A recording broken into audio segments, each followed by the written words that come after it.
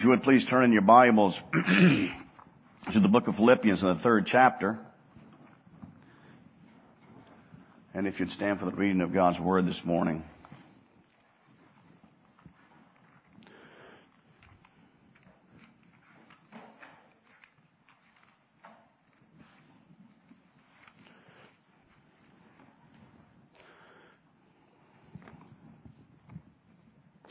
I'm going to be reading verse 1 through 10 of chapter 3 of the book of Philippians.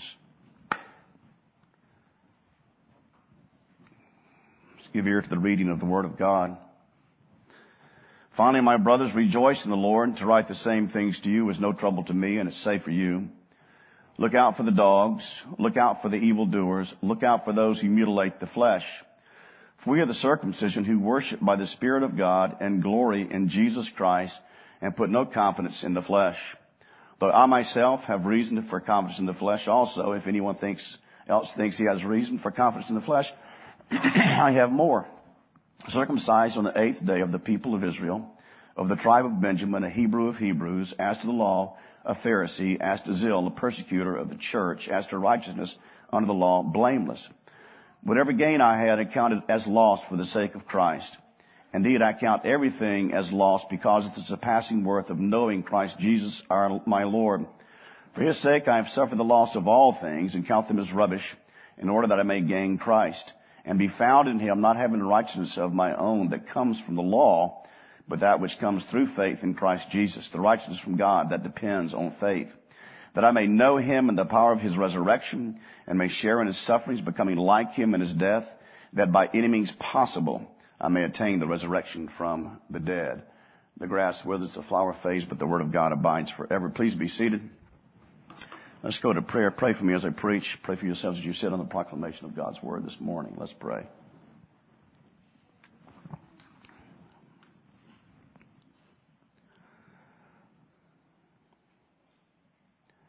Our God and Heavenly Father, we pray that you would bring to bear upon our hearts and minds the reality of the resurrection of Christ from the dead, and the hope that that gives to us as your people. I do pray that you would be with me as I preach your word now this morning, be with the congregation as they hear it, and pray it would be profitable to us, our God. Father, take away our unbelief. Take away the hardness of our hearts. Take away our love for the world, and help us, Lord, to have the passion for Christ that we see the Apostle Paul had as he presents it to us in these verses. We pray in Christ's name. Amen. Conviction of reality will influence the way that you think, the way that you live, the things that you do. For example, the conviction of the reality that gasoline is very volatile will convince you to be careful with it. Did you know that 1 cup of gasoline has the explosive power of 1 stick of dynamite? Very volatile. And so you store it in the proper container, and you store it in the proper place, which is outside in the shed somewhere, not in your house. Or, again, the conviction that hot grease can be very dangerous. Children can get burned. You can get burned. So we have to be careful when we use any kind of grease that is hot because of the danger that can be associated with it. Conviction. Well, the Apostle Paul was a man of great conviction. We read about that here in this text. And the conviction of the Apostle Paul was that Christ had indeed come, that Christ had indeed kept the law for him, that Christ had indeed died for him, and that he had indeed risen from the dead. That Christ was alive. That was the conviction of the Apostle Paul. And what he does here in these verses is he thinks about his own resurrection from the dead, and that excites him. That gives him a great zeal for Christ and the gospel. And as we consider this morning, we can see how this conviction that Paul had should be our conviction, because we can reflect upon the reality of our own resurrection. If you don't do that, you should do that. You think about the day when you will come out of the grave alive forevermore. Because as we reflect upon that, it gives us energy and zeal for the sake of the gospel. So 3 things this morning. That the believer's conviction of the resurrection from the dead will help him to set priorities. The believer's conviction of the resurrection from the dead will make him want to grow in knowledge of Christ. And the believer's conviction of the resurrection of the dead will encourage him to labor for the cause of the gospel. The first thing then, the believer's belief in the resurrection of the dead motivates him to set proper spiritual priorities. Worldly things can distract us very easily. The world is filled with delectable things that call to us, do they not? And we have the sense as they call to us that if we only had these things, then we can really, truly be happy. Things such as happiness, things such as popularity, things such as security, these things that the world has to offer to us. And these things can become really more first place in our life than Christ. And as believers, we are not exempt from this. If we only had this, if this was only this way, then we could really be more useful for the kingdom, we may even say to ourselves. We are not spared from putting too much stock in worldly things. And as believers, we have to remember this, that happiness, and that true happiness, comes from not the acquisition of things or acquiring things, not from worldly things at all, but true happiness comes through the teachings and the belief in the gospel and a relationship with the Lord Jesus Christ. That's the clear teaching of Jesus. He said, don't pursue the things of the world, where thieves can break in and steal, where moths can break in and ruin, where rust corrodes.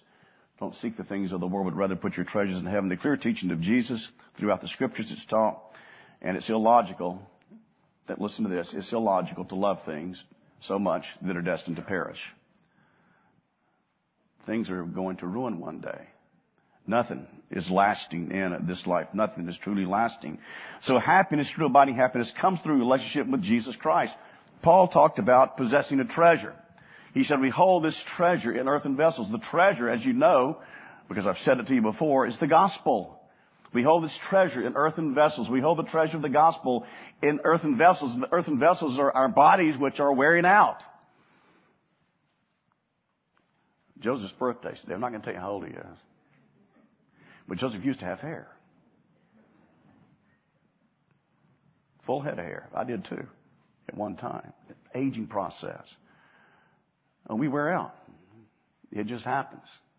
We can take care of ourselves, which we should. We can do things that we're supposed to do. But everything passes away. So we have this treasure. And we are renewed within day by day, afresh with the gospel of Christ as we reflect upon who He is and what great blessings we have in Him. So the great things of the world, by comparison, Paul considered them as nothing. What's happening here at this point in the letter, there were people at Philippi that were teaching the necessity of circumcision. They were saying, it's okay, you have to believe in Jesus, but you also have to be circumcised if you were going to be saved. And that makes Christianity become a works religion. And so what happens here, Paul says, if anybody has a right to boast in the flesh, I do. I do. And he goes through these advantages that he had simply by being born into Israel. He was circumcised on the 8th day according to the law. He was of the tribe of Israel, the commonwealth of Israel, the people of God, the elect of God, the chosen of God. He was a Pharisee of Pharisees. He was one who kept the law. He persecuted the church out of his zeal for his religion. All these things that he did, if anybody had a reason to boast in the flesh, Paul says, I do. And yet, as he looks at these things and he pronounces these things to them, he says basically they are all worthless. And I consider them loss. So worthless is the thought that circumcision has any benefit in my life regarding salvation, said the Apostle Paul. Worthless is being of the stock of Israel. Worthless being from the tribe of Benjamin. Worthless thinking I can keep the law on my own and have peace with God apart from Christ. What he's trying to do is to convince these people that are being influenced by these Judaizers, if we will call them, that the only way to have peace with God is through Christ. Nothing that we do. Nothing that we can do. All the things that Paul points out, they have absolutely no significance in his life at all. Paul, prior to his conversion, was involved in a works religion. Prior to his conversion, the things that he mentions here were valuable to him. Because prior to his conversion, the Apostle Paul thought because he was from Israel, that made impression upon God. Because he was from the tribe of Benjamin, where the tribe that stayed with Judah, the southern tribe, it made a difference to God.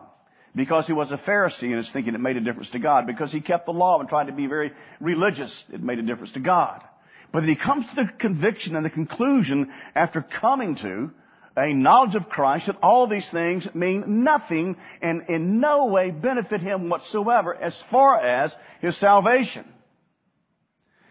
His salvation rests alone upon his faith in Christ, the risen Savior. Now, we certainly can enjoy the things of the world. A nice soft bed, a glass of buttermilk. We can enjoy fine things, a sunset or sunrise on the beach.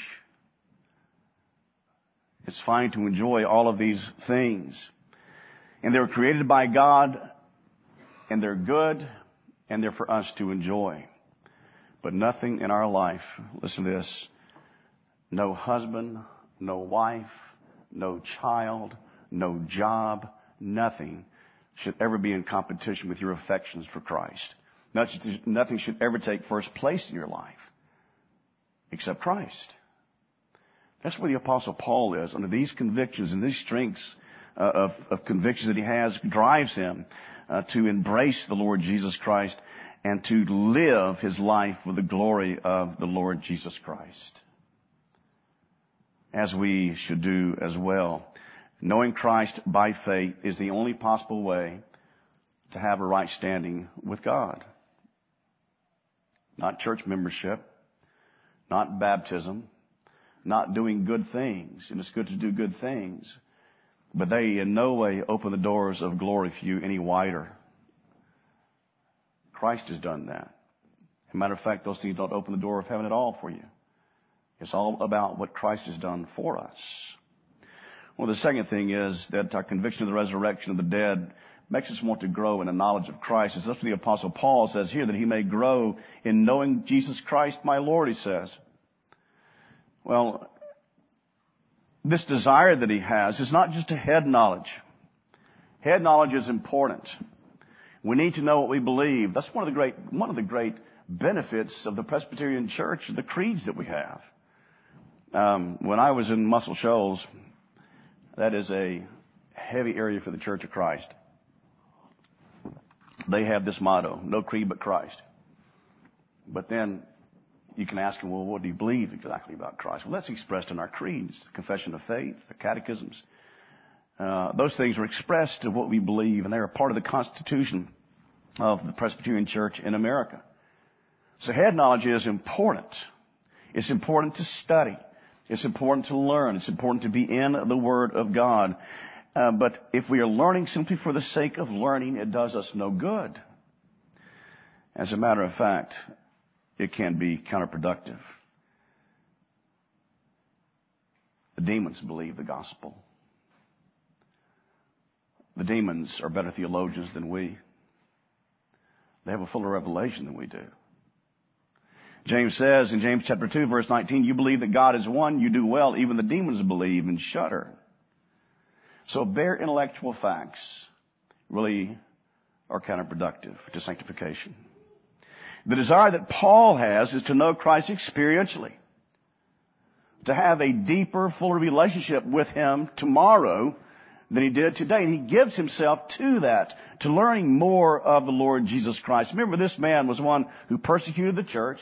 This man was one who thought that he had salvation by things that he did. This man was one who was standing, watching the cloaks of those who stoned Stephen to death. Came finally to meet Christ and realize that he was completely helpless before God to be right with God by anything he could possibly do. And he comes to this, and now he has this great joy in the resurrected Christ, and great joy in knowing that heaven is his, and looking forward to and anticipating his own resurrection from the dead. So this man, the Apostle Paul, wants to know more and more and more of Christ in his life. He wants to know more of his nature. That Christ is fully God and fully man. Meditate on the depths of that. That Christ is eternal, and at a point in time he took flesh upon himself, we read in the Scriptures. Paul would know more of his essence. Let's plumb the nature of the greatness of Christ. That's what the Apostle Paul would do, know more of his nature. He would also know more of his character. If a man would know what God is like, look at Christ. You remember in John chapter 14, Philip said to him, Lord, show us the Father. And Jesus said, Philip, you've been with me all this time, and you say, show us the Father. Don't you know that I and the Father are one? Don't you know if you've seen me, you know what he's like?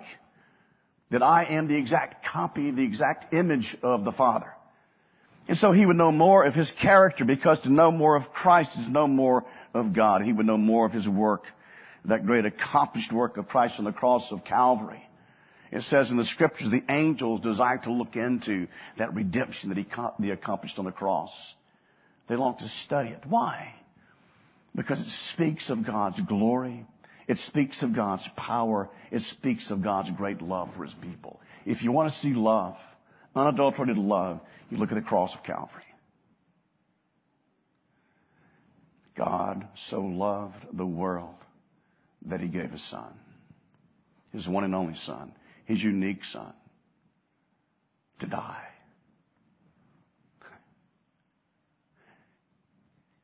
He had never done anything wrong. He never sinned. And yet he went to the cross of Calvary. Paul would know more of that, know more of the great work of Christ, know more of the salvation that he had through the Lord Jesus Christ.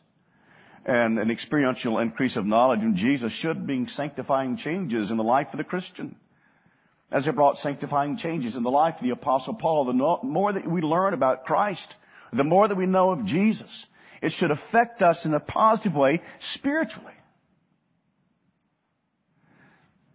In the Reformed Church, I think that we are notoriously bad about being arrogant, intellectual pride.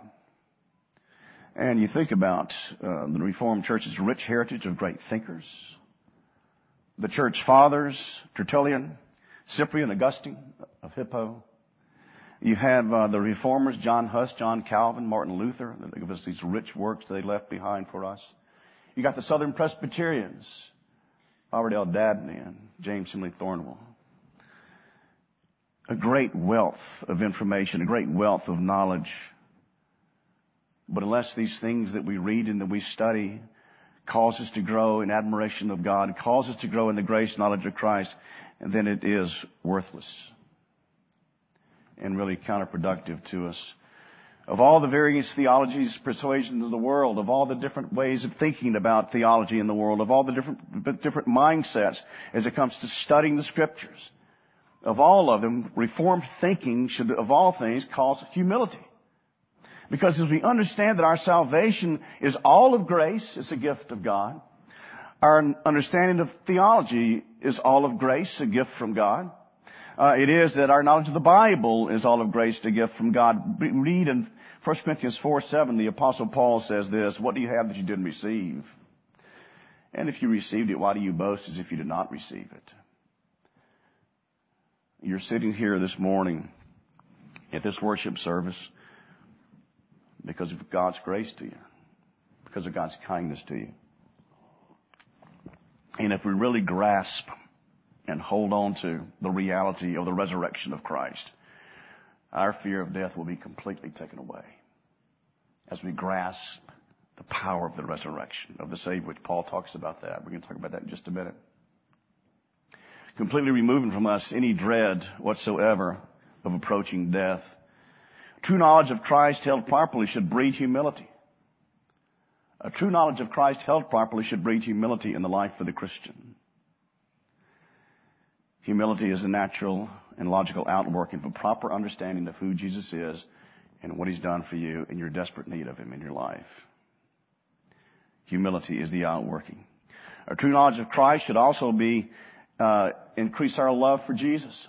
The more that we understand His goodness, the more that we understand His love, the more that we understand His grace, it should swell our hearts with deep affection for Christ.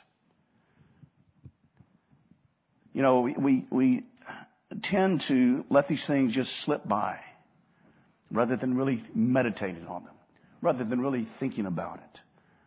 And you read a text like this, you see the passion this man had, the conviction that he had. We can have that same conviction. It's the same Savior. And Paul is just a man, a sinner like we are, yet full of faith, full of trust, and full of love for the Lord Jesus. And again, an increase of knowledge in Christ should also bring with it an increase of love for the Lord Jesus Christ as well. And it should encourage us in obedience. You struggle. We all struggle with sin. If you tell me you don't, you're lying to yourself and to me. We all have our struggles. We deal with things. Some people have the anger problems. Some people have lust problems. Some people love money way too much. Some people are warriors, not trusting God as they should. We all have things that we deal with. But as we have an increase of understanding and knowledge of Christ, an experiential knowledge of Christ, a deepening relationship with Christ, it should encourage us to humility, to love, and to obedience. The last thing is that the believer's conviction and reality of his own resurrection should encourage us to labor for the cause of the gospel. Paul mentions 4 things here in these last few verses. That I may know him and the power of his resurrection, and may share in his sufferings, becoming like him in his death, that by any means possible I may attain the resurrection of the dead. Paul says, and again, that I may know him, that I may experience him, that I would be with him in the morning when I wake up because he's with me. I would be with him in the afternoon when I'm working because he's with me. And I would be with him, I would know him in the evening because he is with me. And I would delight in it. This day sets in time and space the resurrection. Jesus was not raised at this time. Maybe he was, I don't know. What's today? April 4th. My son's birthday. But the reality is he did come out of that grave. He was dead. He was held under the power of death for a time, and he was resurrected. And Paul says, I want to know him. And not only that, but also the power of his resurrection. Think about what the resurrection of Christ did. It declared an end of death. It declared an end of condemnation. Romans 8:1, there is therefore now no condemnation for those who are in Christ Jesus. It affected the entire cosmos. At the right hand of God, we read in the Scriptures that Christ rules over all things now and upholds all things by the word of his power. A couple of weeks ago, we noticed that creation was made by him and for him. He wasn't just a man. He was God. Let that sink in. He was the exact representation of the Father. He was God and is God today. I was reading the Scriptures in the Catechism. One person in 2 natures, and that forever. The power of the resurrection of Christ. Defeating sin, defeating death. Second thing he says, he wants to share in his sufferings. Does anybody want to do that? Share in the sufferings of Christ. We should delight in it. We really should. Paul, as he talks about this, has been through quite an experience. We read about it in 2 Corinthians 11, where he says that 3 times he was beaten with rods. Once he was stoned. Danger in rivers, danger from robbers, dangers from my own people, danger from Gentiles, dangers in the city, dangers in the wilderness, dangers at sea. Dangers from false brothers, and toil and hardship, through many and sleepless nights, and hunger and thirst, often without food and cold exposure, and apart from other things, have the daily pressure of me, only my care for the churches. That's suffering for the cause of the gospel. The only reason Paul had to go through these things is because of his commitment to Christ. He was a Pharisee. He was a prominent Jew. Prominent man in Israel. Very powerful individual. And he gives all that up to be beaten because he believes the gospel. He gives all that up to be stoned to death, practically, because he believes the gospel. To share in his sufferings, he says here in the text. And then becoming like him in his death. That means dead to sin. That means alive in Christ. That means that Paul had courage and hope because he has put to death through Christ the deeds of the flesh. And the last thing he says, that somehow and in some way I may attain to the resurrection from the dead. Now we do not believe, and the Apostle Paul would not say or teach that you merit the resurrection. We don't merit salvation. It's ours by God's grace. We don't merit the resurrection either. It's by the working power of Christ that it happens. But what Paul is saying here, he's working as if it does depend upon him. That reality of coming back from the dead, being raised to life again, it gives him so much zeal and so much energy and so much passion for the gospel that he's working, doing all he possibly can do. He says, in order that I can attain the resurrection, that I may do that. I'm working as if it depends upon me. And yet, what energy and passion that gave to the Apostle Paul as reflected upon his own resurrection from the dead. I used to work on a seismograph crew. I was on the brush crew. What we did, try to follow the path of least resistance. We had a machete, and we would go through places where there was so thick brush you'd have to chop it away with a machete. I didn't like that job very much. There were snakes. There were stinging insects. A friend of mine was standing close to me, and he fell through a hole. I mean, it just kind of ground opened up underneath him. He fell about 4 feet. Well, I mean, we were in the middle of swamps. So we would try to find the path of least resistance where they would take those cables and lay them out to do the seismic measurements, looking for oil. As believers, sometimes we seem to want to take the path of least resistance. We want to claim the promises of God, but not a thought is given to the demands of the gospel. Paul gave thought to the demands of the gospel. And the demands of the gospel gave him zeal, or thinking about the resurrection gave him zeal to meet the demands of the gospel and be faithful to the Lord Jesus Christ. We still die, but we have the reality of heaven. The Bible teaches very clearly that when we die, we go to be with Christ. Jesus said, today you shall be with me in paradise. Paul says, I desire to depart and be with Christ. But the final exclamation point of redemption is our resurrection.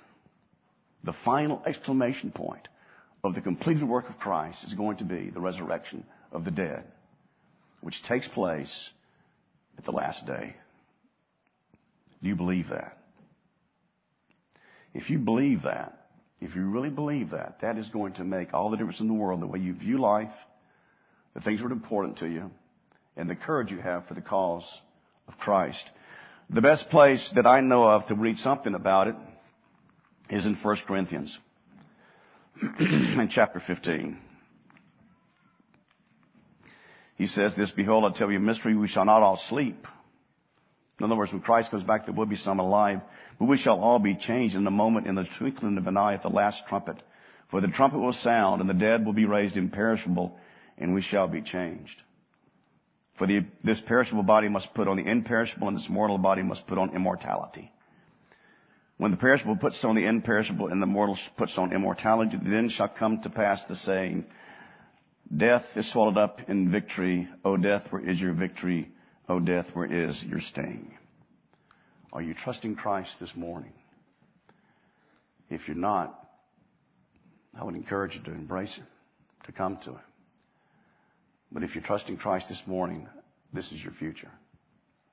What's written here, this is your future. Let's pray.